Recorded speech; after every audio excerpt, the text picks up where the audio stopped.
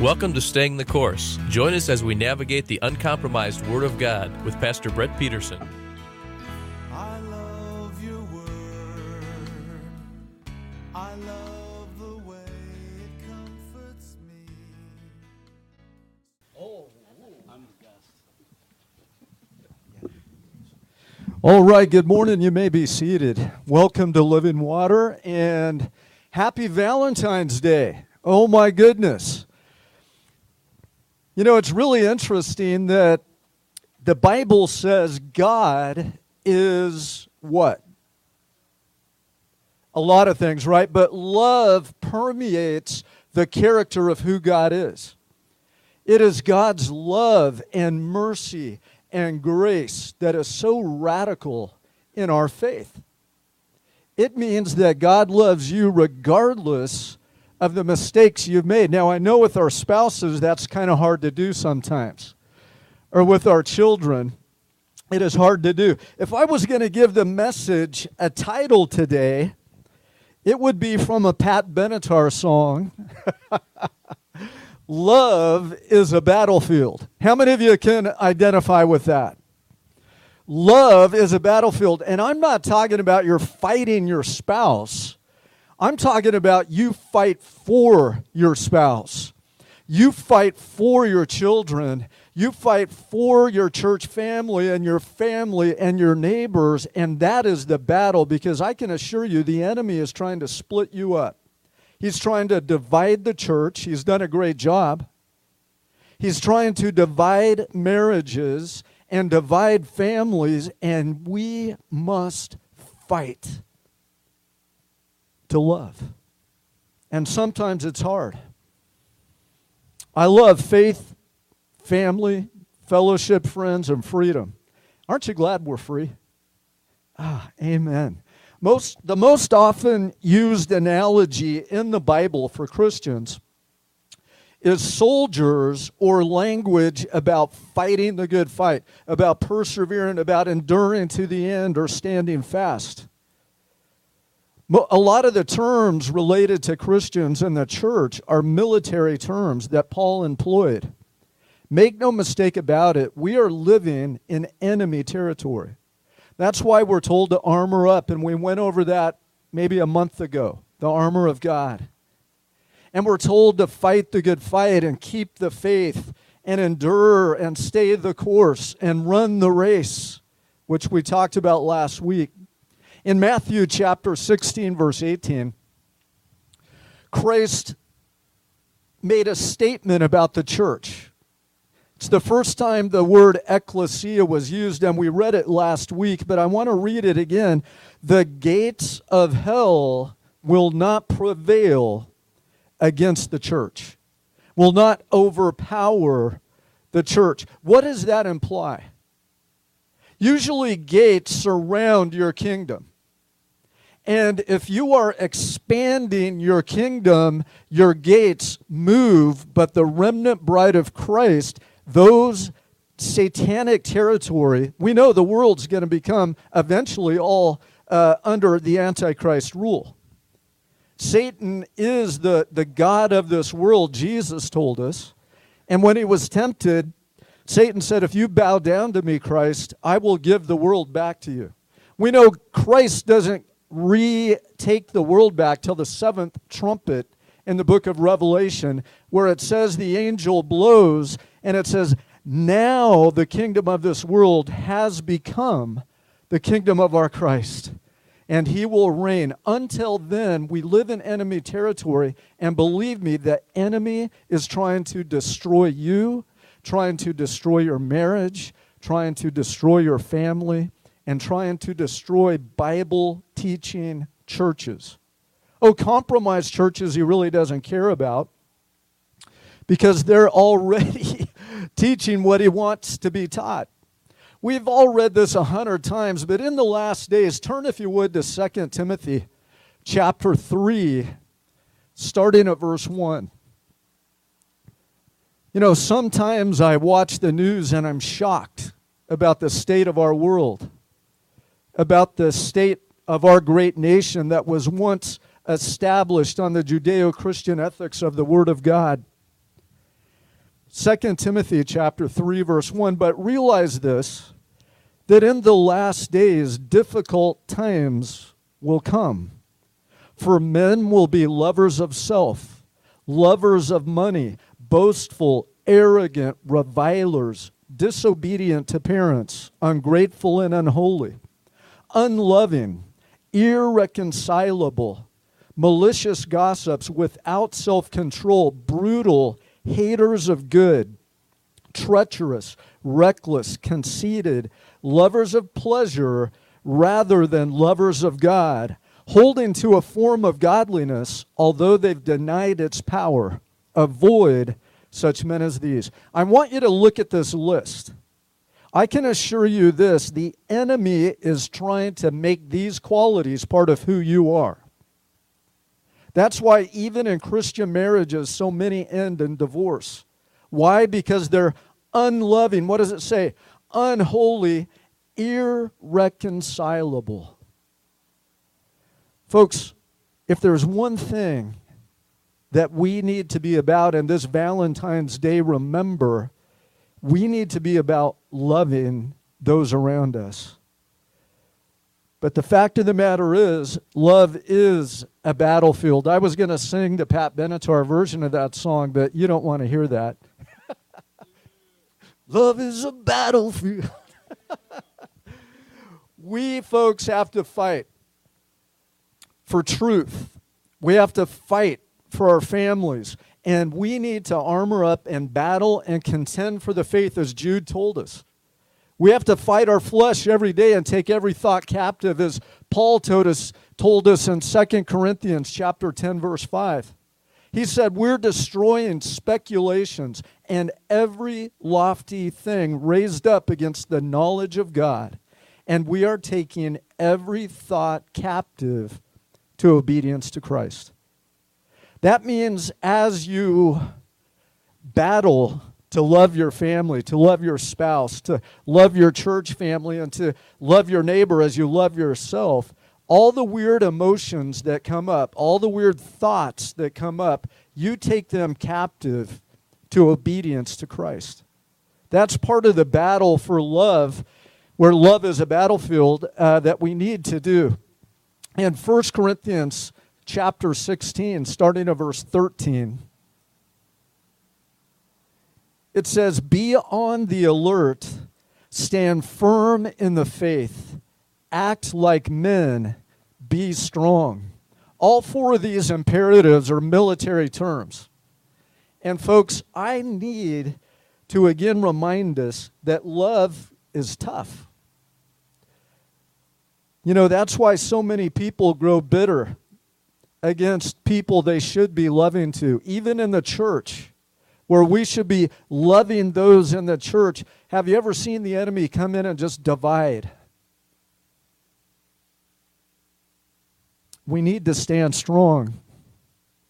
Remember, God told us this year, 2021, we're going to need 3 things to be victorious. Who remembers what those are? Faith, humility, that's strength under control, and zeal for the things of God. To be zealous, to be passionate. And folks, part of that zeal is to be passionate for your spouse, for your children, for your church family. For when one hurts, we all hurt. When one rejoices, we rejoice with them. And we need to be passionate, zealous people. We need to be on fire for God and not lukewarm like the church of Laodicea, who was lukewarm. And what did Christ say? I'm going to spew you out of my mouth unless you repent. In 1 Peter chapter 3, verse 13, you don't have to turn there. It says, who is there to harm you if you prove zealous for what is good? You know, I love that. This is a promise. By the way, every promise in Scripture is provisional. What do I mean by that? It's a contract. God says, if you do this, I will do this. If you don't do this, I will do this. That was part of the old covenant, and it's still with us in the new. If you are zealous for what is good, who is there to harm you? because you're passionate for the things of God. Zeal literally means determination. And if we find ourselves lukewarm this morning, it's time to get right with God and get zealous for the things of God and the church. It takes determination. Believe me, it's not determinism. Do not say, hey, I can't do anything. God made me this way. I'm German, so I lose my temper.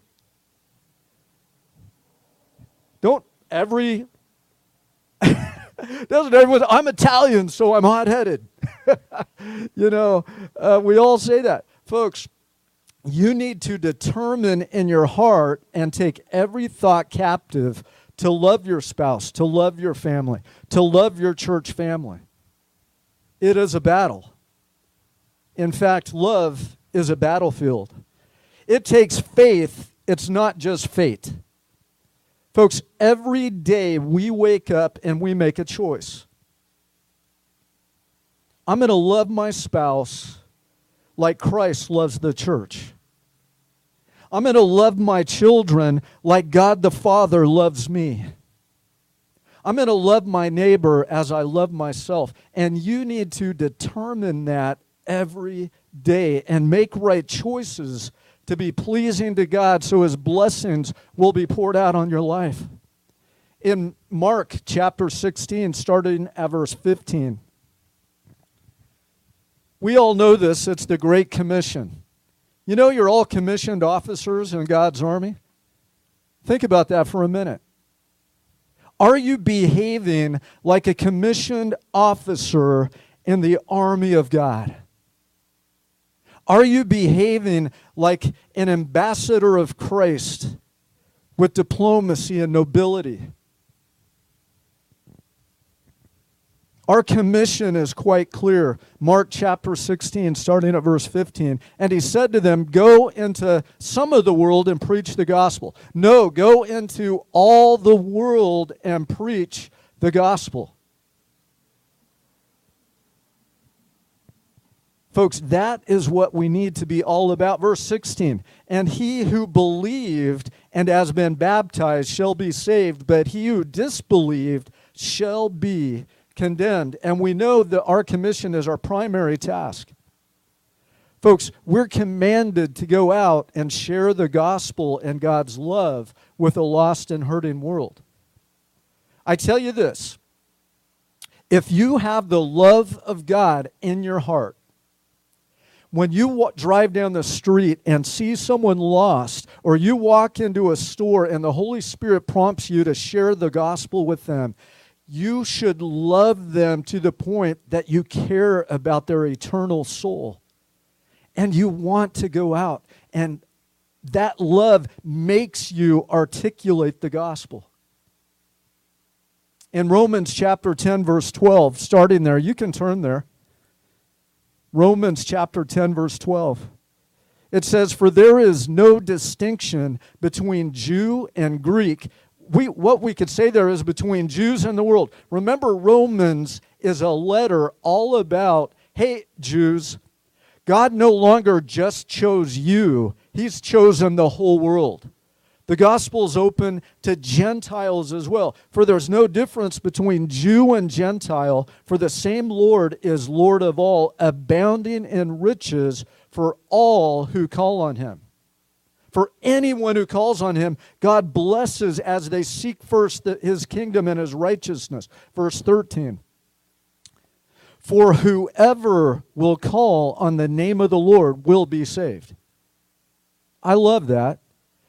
We need to remind ourselves salvation is simply John 3:16. For God so loved the world that He sent His only begotten Son, that whosoever believes in Him will not perish, but have everlasting life. But from that infancy, that childlike faith, we grow into mature believers, into soldiers in God's army and ambassadors of His kingdom, and we grow in the knowledge of the Lord. And we fight the good fight. Continue on, verse 14. How then will they call on Him in whom they have not believed? And how will they believe in Him in whom they have not heard? And how will they hear without a preacher. Folks, all of us here are ministers, and it is my job, the Bible says quite clearly, to equip the saints, you guys, for works of ministry.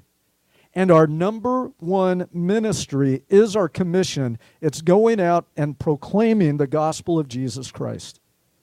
Now, if you can't say the words, or you're incredibly shy, carry a tract in your pocket. Write my name and phone number on the back and say, hey, read this when you get a chance. It might change your life. And if you have any question, here's my pastor's phone number. Or if you want to talk to him, write your phone number. Hey, if you have any questions, here's my number. You see, you just planted a seed. I remember one time I was against tracts. We were passing them out in an evangelism class. The year was 1981. And we were passing them out at, I think it was an Ozzy Osbourne concert in the parking lot, right? Okay, And so we're passing out these tracts, and a lot of people just like flipped us off and cussed at us. But some people would take the tract. And I just thought, this is meaningless. This isn't going to impact anybody's life. They're going to take that tract, they're going to throw it away, and I'm just standing out here getting cussed at and flipped off, and I really didn't want to be there. I had a real bad attitude. These were tracts that we had to print up ourselves, so we wrote the tract. And what we said is, hey, I wrote this. This is personal to me. Would you put this in your pocket and read it when you get home tonight? Or read it tomorrow when you have a quiet time. And if you have any questions, here's a pager number. You can reach me. Remember, we didn't have cell phones back then. The next day I get a call, late afternoon. And the voice was shaking but happy. I could hear happiness. And this girl said, I got hooked up on heroin, and I've been selling my body. My dad is a Costa Mesa police officer. I'm living on the streets, and I remember I got to some guy's home from the concert, and he passed out, and something told me to reach in my pocket. And I found this piece of paper, and I read it. And I gave my heart to the God, and I immediately was sober. And God has delivered me and changed my life. I need help. We got to help this girl. You never know that one word, when you proclaim the gospel to someone that's hurting, how it could change the course of their life. That one tract that you pass out. I remember another time we had been on a long fast. I think it was 20 days. And we were about to break it. I didn't know how to break fast right, so we were going to Benihana's. We were going to pig out. Man, my toes were like, we're driving there. I'm like, we get to eat. We get to eat. Hallelujah. And a car drove by, and God clearly told me. And it wasn't audible. It was like an original thought stream. Like it was like, you need to let that person know that I love them. And I'm like, there's no way we're going to Benihana's, And I'm driving, and it was like clear I had to do it. So my buddy, I'm like, keep an eye on that car. I flip a U-turn, throw my Bible on the dash, because she's going to see two guys chasing her. And I'm following this car and flashing my lights and honking and waving, and I held up my Bible, and finally she pulled over. And I walked up, and she cracked her window, and I said, I don't know what's going on, but God literally stopped us in our tracks and wants you to know He loves you. He loves you, and He's got a plan and a purpose for your life. I didn't know this lady. I didn't know what she believed. She started crying. She goes, I just left the pharmacy with the pills that I was going home right now to kill myself.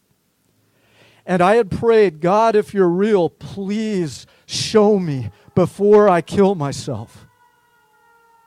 She gave her heart to the Lord. I want you guys to know, as ambassadors of Christ, your life should be the greatest adventure. Everyone that you actually make eye contact with, you need to ask yourself, Lord, do I need to go share the gospel with that person? Sometimes the Holy Spirit will say, no, you don't have to. And you keep going. And Lord, just draw them to you. But often, the Holy Spirit will prompt you. Have you ever felt that? Don't raise your hand, but that prompting of the Spirit to go share God's love and forgiveness and grace and mercy with a lost and hurting person. Romans chapter 10, verse 14. How will they call on him in whom they have not heard or believed? And how will they believe in him whom they have not heard? And how will they hear without you? Without me? It is a great commission indeed. It is a demonstration of love for the lost and the hurting in this world. A love that should permeate every ounce of who we are, where our lives are no longer lived for self-preservation and self-love and accumulating all our creature comforts that we want. Our lives begin to be lived to bless others, to reach out. I can assure you this. The promises of God are true.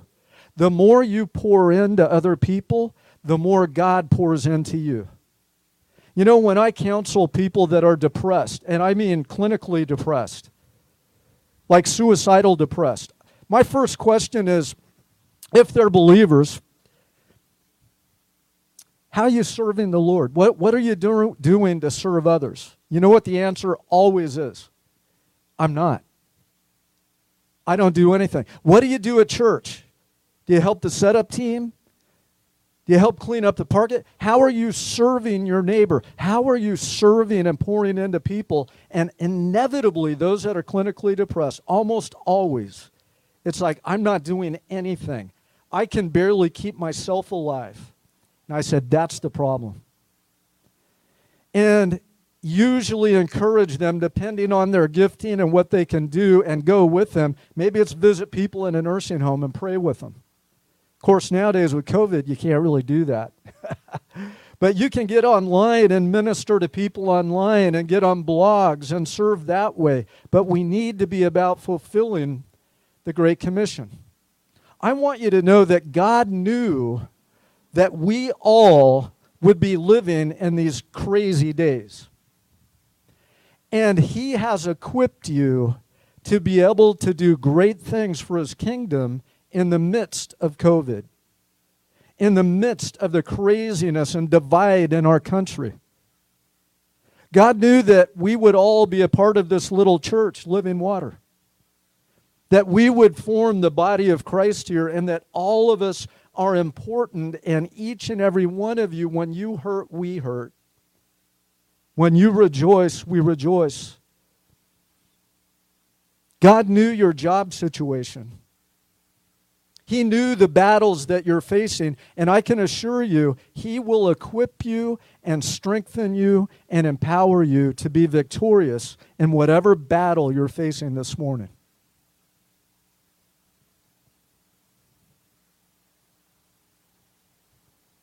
Remember Esther? You can turn there if you want. It's just one verse. You don't have to, though. It's Esther chapter 4, verse 14. And we all know this. He said, Esther, if you remain silent at this time, note this, relief and deliverance will arise for the Jews from another place, and you and your father's house will perish. I want you to note this. I believe God has great blessings and great ministry for all of us here to do. And it might be just talking to one person that changes the course of their life. But if you don't do it, God will raise someone else up to do it, like He told Esther. If you remain silent, hey, God's going to use someone else, and you and your father's house will perish. Note this. And who knows whether you have not attained royalty for such a time as this. Whatever circumstance you find yourself in, God has you there for a purpose. Your mission field is where you work. It's where you live. We don't have to go to Africa. Believe me, there are people right next door to you that have never heard the real gospel of Jesus Christ. As a fire department chaplain and hospice chaplain,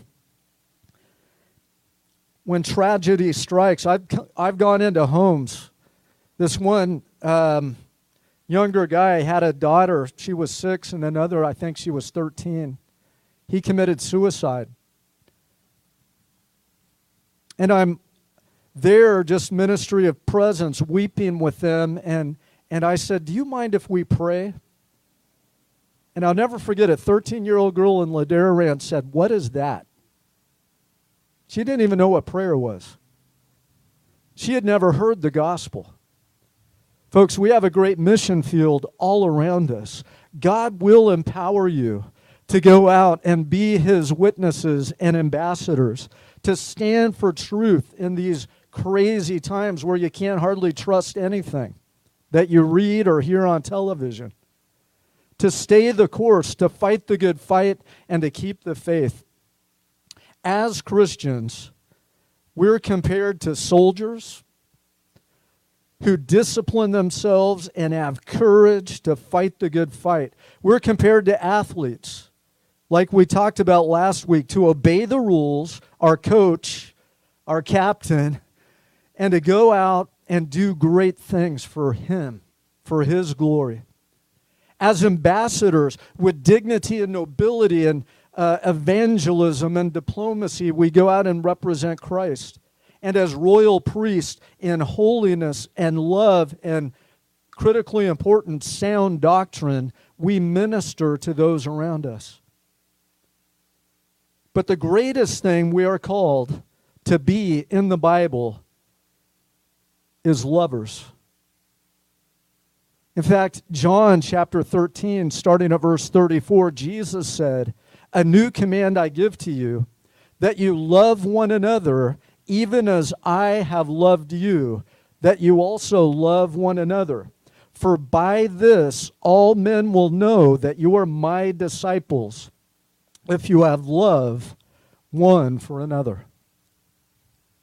So this morning, the message on this Valentine's Day is really quite simple, yet foundational to who we are as believers. How's your love life? And I'm not talking about sex. I'm talking about demonstrating God's love to a lost and hurting world. Are you known as a lover? As someone who demonstrates God's love to those around you?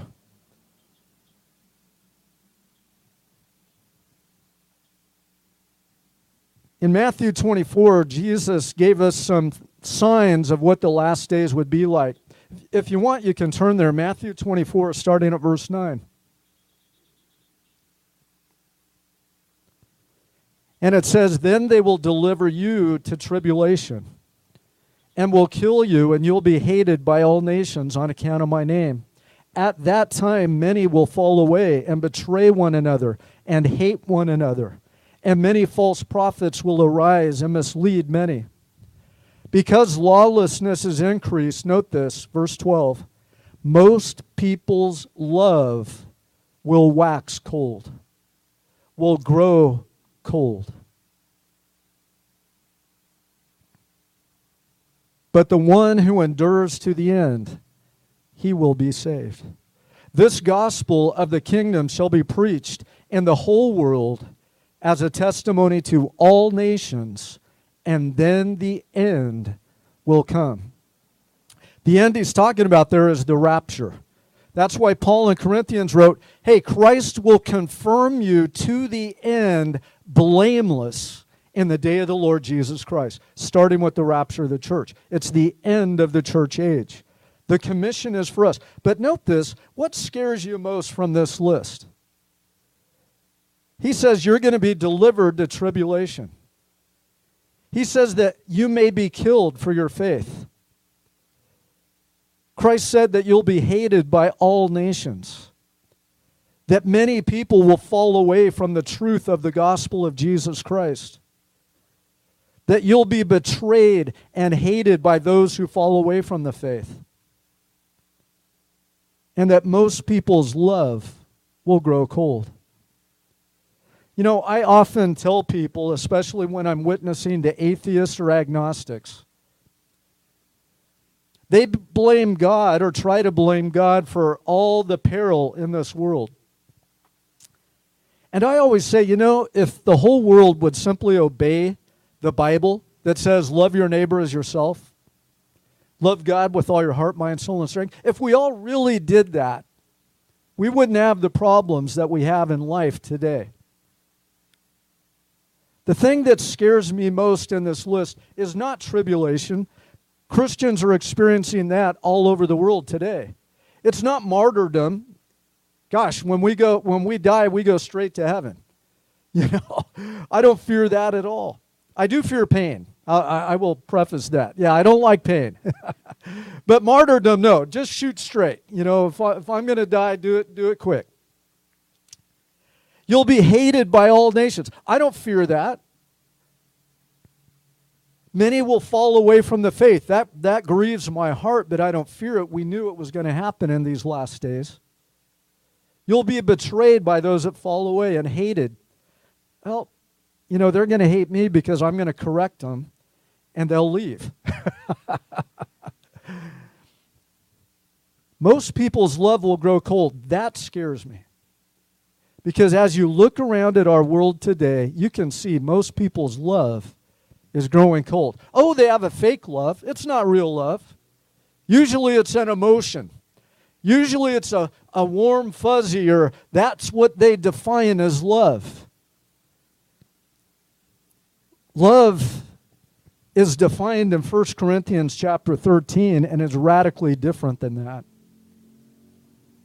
On Valentine's Day, we must remember love is a battlefield. We need to fight for our family, to fight for our church family, to fight for those around us that are going to burn in hell if we don't have the courage to give them the gospel of Jesus Christ.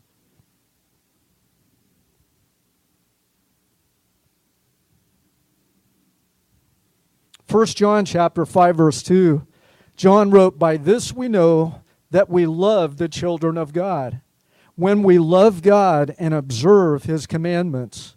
For this is the love of God, that we keep His commandments, and His commandments are not burdensome.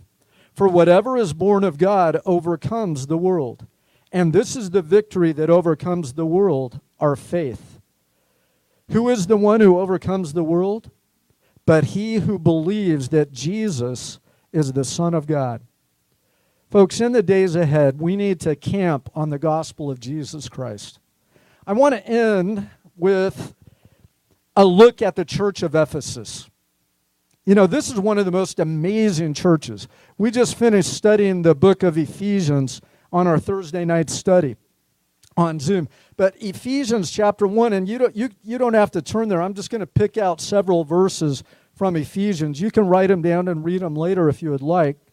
Chapter 1, verse 15. "For this reason I too, having heard of the faith in the Lord Jesus, which exists among you, and your love for all the saints." The church of Ephesus was known for its faith and its love.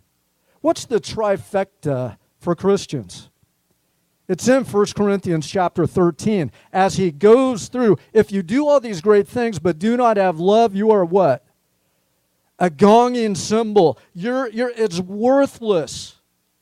And then he defines love. Love is patient, kind, doesn't take into account a wrong suffered. It's forgiving. It focuses on the good, not the bad.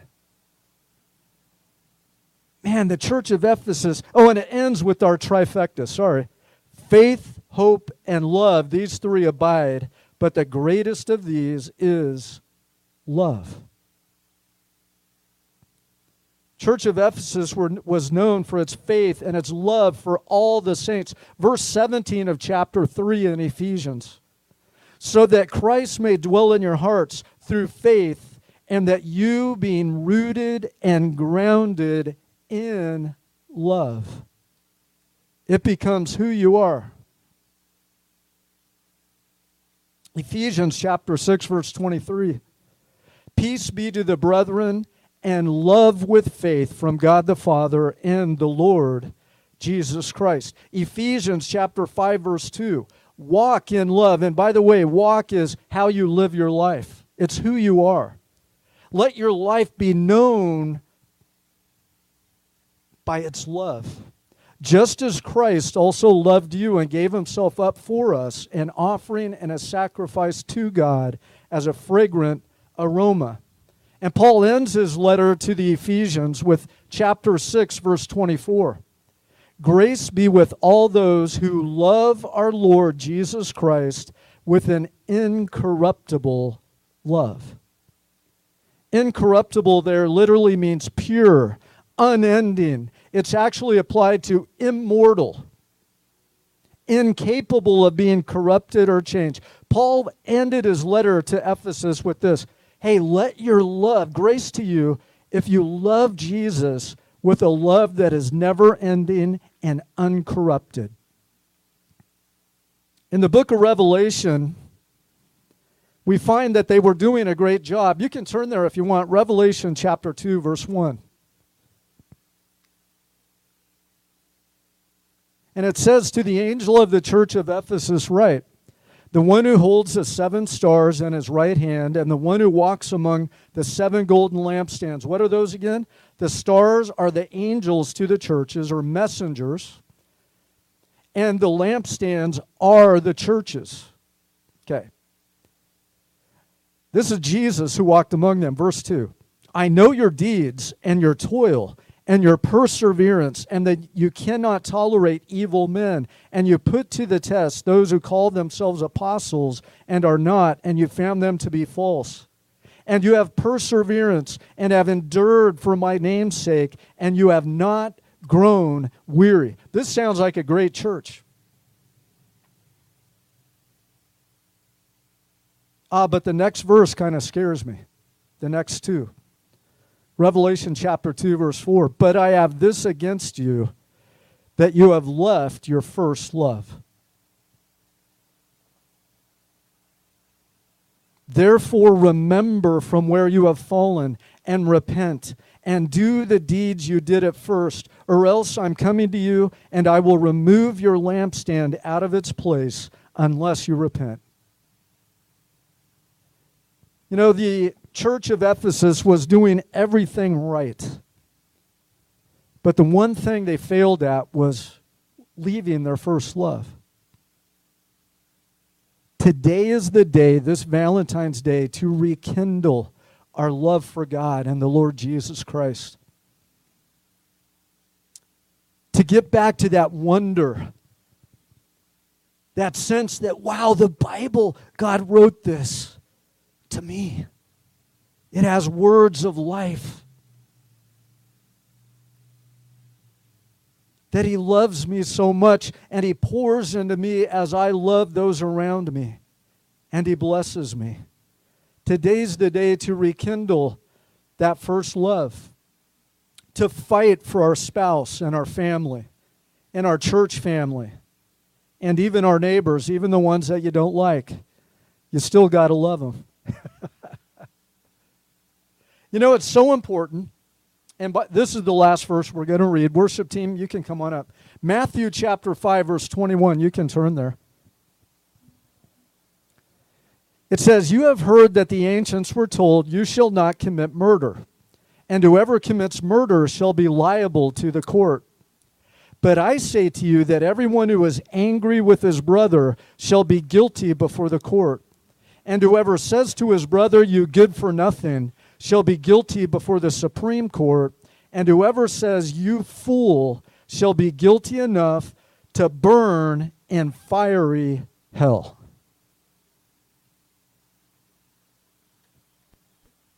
I don't know about you, but I think I'd rather obey the Ten Commandments than the way Christ interpreted this. It's easy for me not to go out and murder somebody, but oftentimes I hate or I call people stupid names.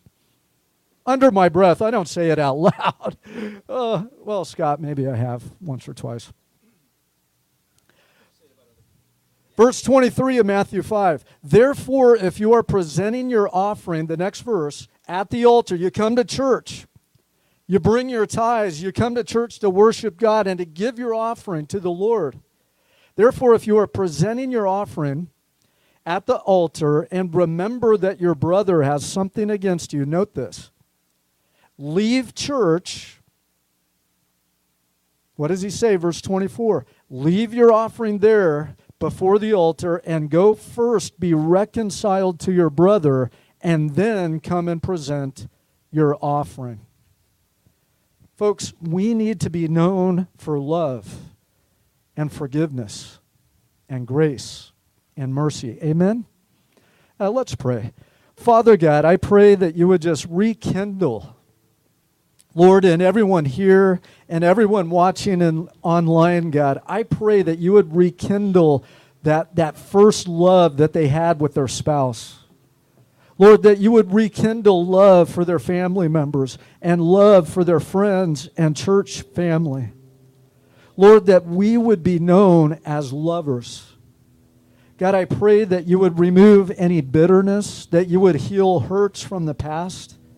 God, that you would replace hatred with a pure love that flows from your throne into us and out to those around us. And God, I lift up, Lord, those that are struggling today, those that are single, God, those maybe that have divorced or are in the midst of a divorce. God, I pray that you would comfort them and hold them in your loving arms. God, for the single people, I pray that you would prepare that right soulmate, God, that right person that they could marry and share their life with. And Lord, in the meantime, help them not to look in the wrong places. But Lord, we pray that you would bring them that right person that will be a perfect complement, Lord, to their lives. And Lord, we pray that you would heal marriages. And most importantly, God, I pray that you would kindle in us that childlike faith and deep love for you, that we love you so much that we want to please you, where it's not burdensome, where your yoke is easy and your burden is light, because we love you so much. Father God, fill us with your Holy Spirit and that sweet love, joy, and peace that only comes from you. In Jesus' name, amen. Strengthens and restores my soul, satisfies my need. Thank you for listening to Staying the Course with Pastor Brett Peterson. If you would like a copy of this message or would like to submit a prayer request or comment, contact us at 949-888-5777 or email us at info@ccbcu.edu. God bless you as you seek and serve Him. Remember, stay the course, and we'll see you next week.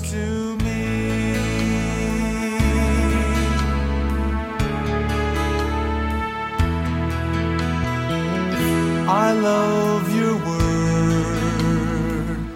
I love the way it comforts me, strengthens and restores my soul, satisfies my need.